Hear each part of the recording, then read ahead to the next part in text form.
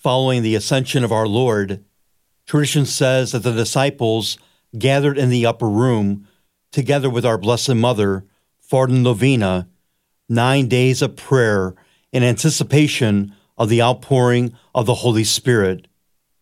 The Holy Spirit was given to the disciples to empower them to be my witnesses even to the ends of the earth.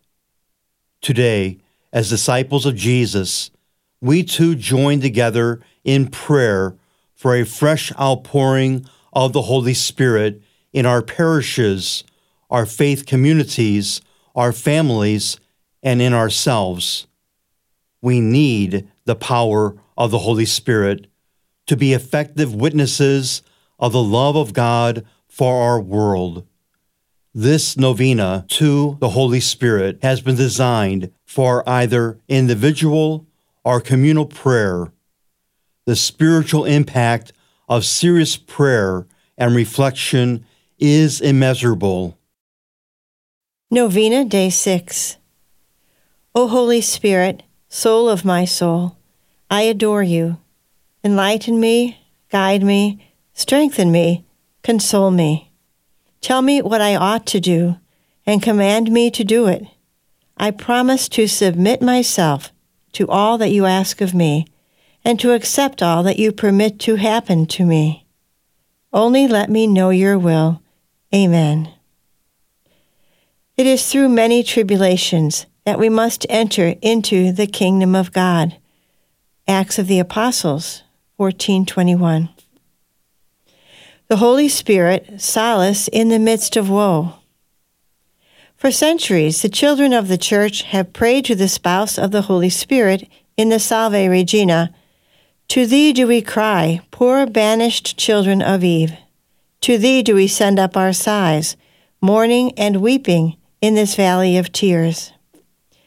Indeed, this earth is a valley of tears, ever since our first parents were expelled from paradise.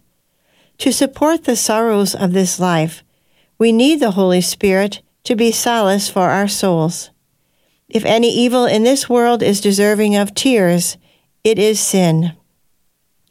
While all sin offends God, wounds the human person, and grieves the Holy Spirit, mortal sin is spiritual suicide. It brings the loss of God and the danger that the soul could lose eternally Him for whom we were created. Without God, nothing has value. Even the merits of good works of one in mortal sin are of no avail.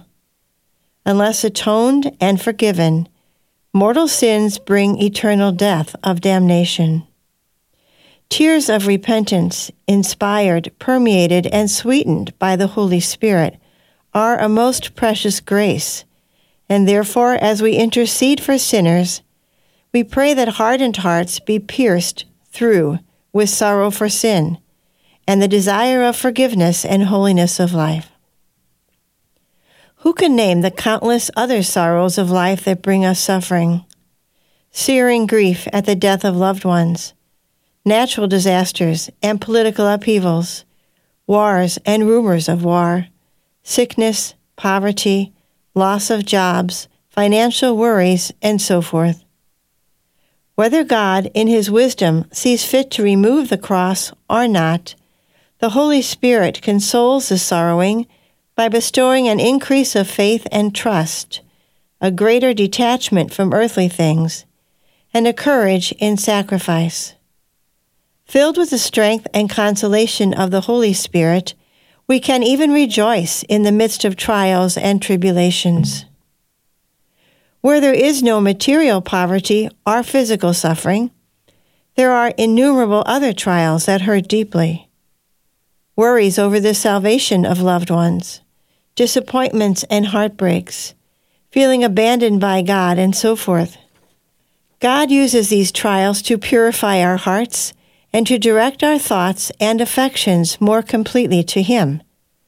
In the midst of all these woes, the Holy Spirit comes as a gentle, divine solace, lifting our hearts to the thought of heaven, where God will wipe away all tears from their eyes, and death shall be no more, nor mourning, crying, or sorrow, for all these things will have passed away. From the book of Revelations. Prayer of the day. O Lord, aid us now as we lay down our woes, our uncertainties, our doubts, and fill us with the power to receive in our hearts your gentle and divine solace. Give us the eyes to see what is hidden and the hearts to believe in your providential care for each of us. Amen.